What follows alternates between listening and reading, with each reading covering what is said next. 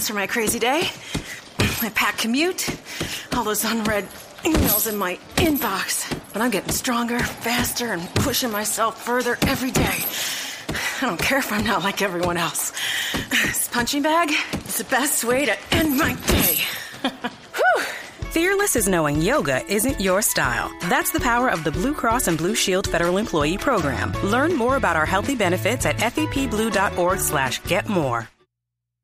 You are Locked On Jaguars, your daily Jacksonville Jaguars podcast. Part of the Locked On Podcast Network, your team every day. There's so much more that I wanted, and there's so much more that I needed, and time keeps moving on and on and on. Soon we'll all be gone.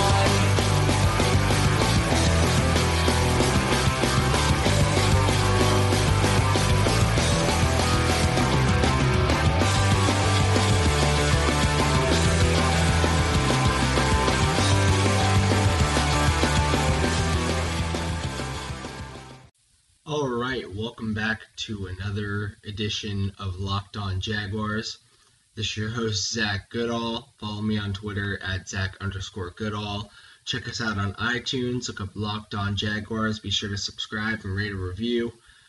And this Thursday episode of Locked On Jaguars is brought to you by MyBookie.ag. You play, you win, you get paid. Use the promo code LOCKEDON at mybookie.ag. So today we're going to discuss something that I took to Twitter on this morning while on a business trip down to Daytona for my real-world job. And when I first thought of it was actually a couple weeks ago, and it was the very basis of it. I was thinking, no, there's no way, I'm being crazy, it's dumb, it's a conspiracy, it's all that kind of stuff. The Jaguars are tanking in the 2017 season, and it was just kind of popped into my head thinking they didn't address two of the biggest needs that they had across the roster in the quarterback and the offensive line due to how they were planning on running an offense with run-blocking power scheme, and you have two incompetent guards starting at left and right, as well as question at left tackle, Cam Robinson obviously being a rookie, Jeremy Parnell being nothing more than average in his NFL career. The only surefire thing they had was Brandon Linder. And I thought about it, and I was thinking they might just tank for a quarterback because Coughlin wants to pick out his guy. Caldwell would end up being gone. And then I saw the Houston game, and I was thinking, oh, never mind, there's no way. This is obviously the preseason. I was overreacting. It got crazy. That Houston game really seemed to change everything, and then the Titans game came back around, and during this entire process, to start the regular season, Blake Bortles was on the injury report with his right wrist injury.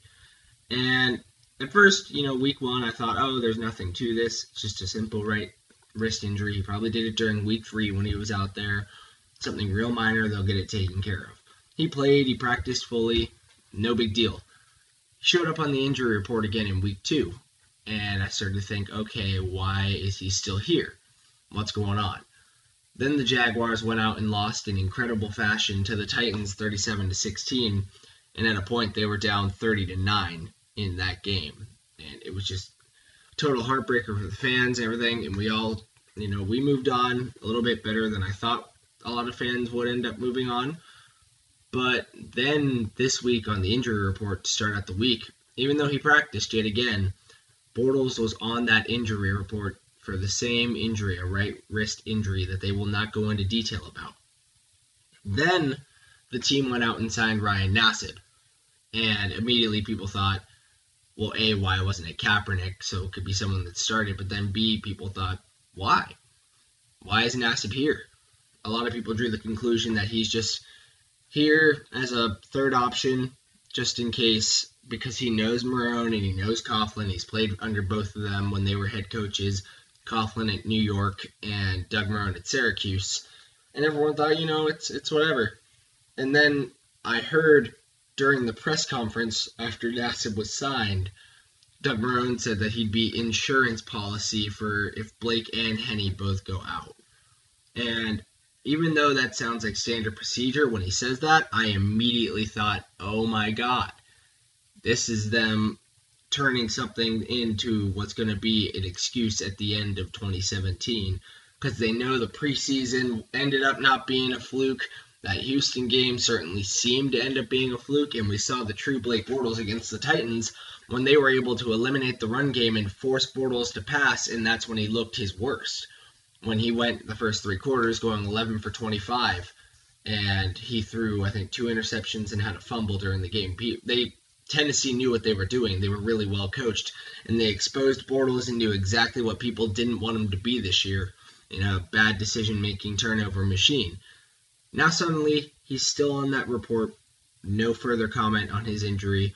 Ryan Nassib, a dude with familiarity to Coughlin and Marrone, so they could play that off as an excuse about Kaepernick. Nassib's here, and as long as Bortles stays on that injury report, I would not be surprised if after a couple weeks, Coughlin or Marrone or whoever's in charge of making those types of decisions, and I would bet it's Coughlin at this point, is going to step in and say, okay, we're not playing Henne, we're not playing Bortles anymore, we're benching you to potentially, so you don't have any potential to get hurt, fail a physical at the end of the season, and get paid $18 to $19 million next year based on the option you were picked up. And instead you're going to be inactive, and we're going to start Ryan Nassib. I know it's a lot to take in. I know it's kind of crazy. It's hard to think about. I was on a road trip this morning down to Daytona, like I said, about an hour and a half drive from where I'm at, and I really couldn't think of much else, and that suddenly just all popped into my head. And what really is that selling point is how Bortles has been on the injury list, and then the excuse for signing Nassib after 2 weeks of having only 2 quarterbacks on the roster is that he's injury insurance. Just something to think about. Ever since I took over this podcast, not that long ago, about 2 or 3 weeks ago, people have actually already been asking me for advice, usually what team to bet on during the week. Obviously, a lot of it being about the Jaguars. What should I bet on the Jaguars? Do you think they're going to win this week? Or even other games. I mean, last week with Houston playing Cincinnati on Thursday Night Football, people were asking me about that when we were questioning what was flukier, the Jaguars or the Texans, and people were asking me about who I would bet on. I'm not too much of a betting man, but when I do it, I actually do it with mybookie.ag. Mybookie.ag has been in the business for years, and their rep is rock solid. They do 100% cash bonuses, so off the bat, you're making money for doing nothing. And they have the fastest payouts. And I'm telling you, seriously, it's only 2 business days. You know who's going to win tonight, right? Lay down some cash and win big today. mybookie.ag. All right, then we're going to get right back into it. We are going to discuss the Wednesday injury report as I'm recording this Wednesday night. And we will head into today and discuss more about today's updated injury report tomorrow. It's all a lot of different dates, stuff like that. I'm not always the most organized person. But, so, like I said before, Blake has the right wrist injury that they're not disclosing anything else on. Full participation, at this point, it's expected. Deshaun Gibson, safety, has an ankle injury that held him out of some practice last week, but he was able to play in the game. He did not practice on Wednesday due to the same injury.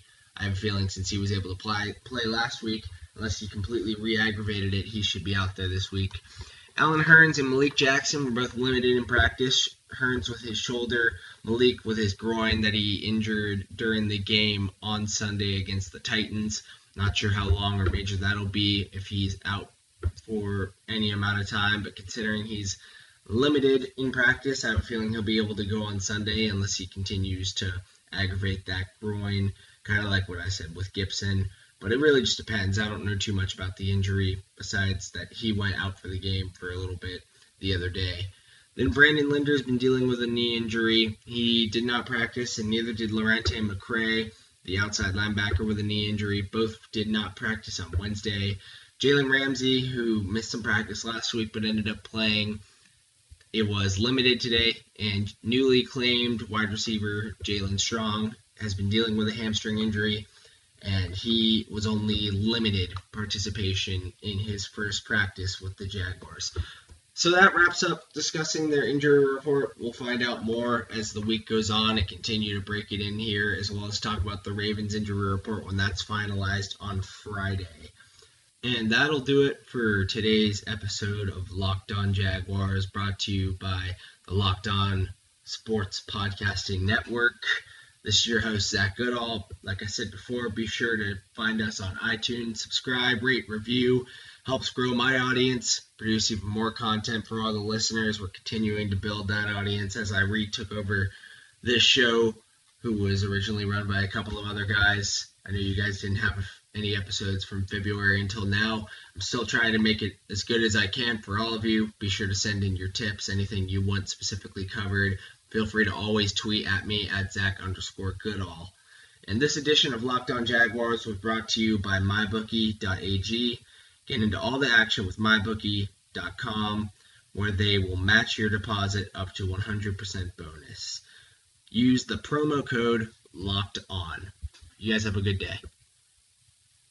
Is democracy in danger or decline? Condoleezza Rice, William Galston, and Carlos Gutierrez and others take on this question in the fall edition of The Catalyst, a journal of ideas from the Bush Institute. Surveys show Americans place less trust in institutions like the media and business. Others contend America has faced far more challenging periods and emerged strong. Leading policymakers, Bush Institute experts, and respected journalists take on this debate. Read about it at bushcenter.org/catalyst.